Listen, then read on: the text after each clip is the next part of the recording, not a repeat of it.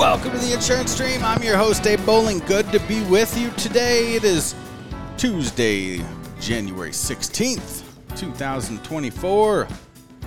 We are talking about the issues to watch in 2024. This report was brought to us by Property Casualty 360, and today's episode is sponsored by the Fast Track Appointment Program. If you're in need of more direct carrier appointments, the Fast Track Appointment Program can help you. They do help you.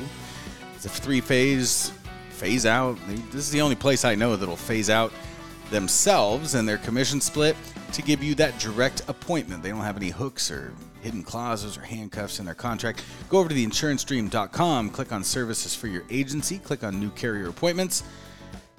This year is going to be all about commercial insurance. So if you need new commercial insurance appointments, Fast Track Appointment Program is the way to do it. So on today's daily insurance meditation, we are talking about the issues to watch in 2024. It's 10 issues that they highlight here, and we will go through them two by two throughout the week here.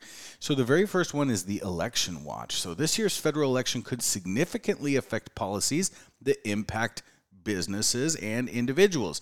One such policy is the Department of Labor's new guidelines around independent contractor classifications, which will take effect on March 11th. So, based on California's AB 5, these guidelines will significantly reduce the number of workers classified as independent contractors. With insurance regulated at the state level, gubernatorial elections tend to bear more significance for the industry. Governors have significant influence over state policy, often including appointing insurance regulators. In 2024, there are 11 governor election contests going on. Those are Delaware, Indiana, Missouri, Montana, New Hampshire, North Carolina, North Dakota, Utah, Vermont, Washington, and West Virginia. Some of the more notable state reforms expected this year include in Georgia. It's been ranked by the American Tort Reform Association as the top, quote, judicial hellhole. Tort reform legislation is expected to be introduced, so we'll have to follow that and see where that goes. In Florida, comprehensive tort reforms were passed last year, but will they survive court challenges and lead to cost savings for consumers and businesses as expected? To be determined, right?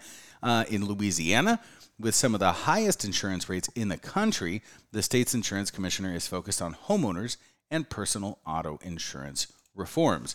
So more to follow on that. The number 2 issue is the economic outlook.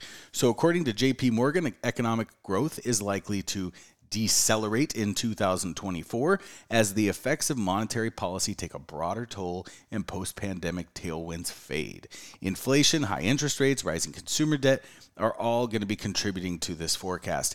Even with the anticipated interest rates cuts, inflation will remain above the federal long-term inflation target of 2%. Mortgage rates are expected to drop under 6.5% by the year's end. For those currently with a 3 to 4% interest rate, doubling that with a new property purchase is really less than appealing. The commercial property market continues to have challenges, with office occupancy well below pre-pandemic levels.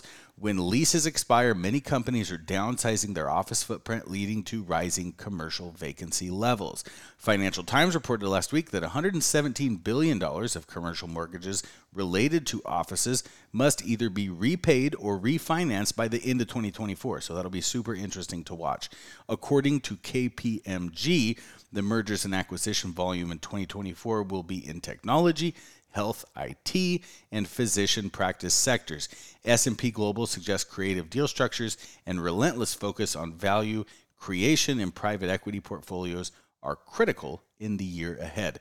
So these are the first 2 things. Come back tomorrow for the next 2. This has been your daily insurance meditation.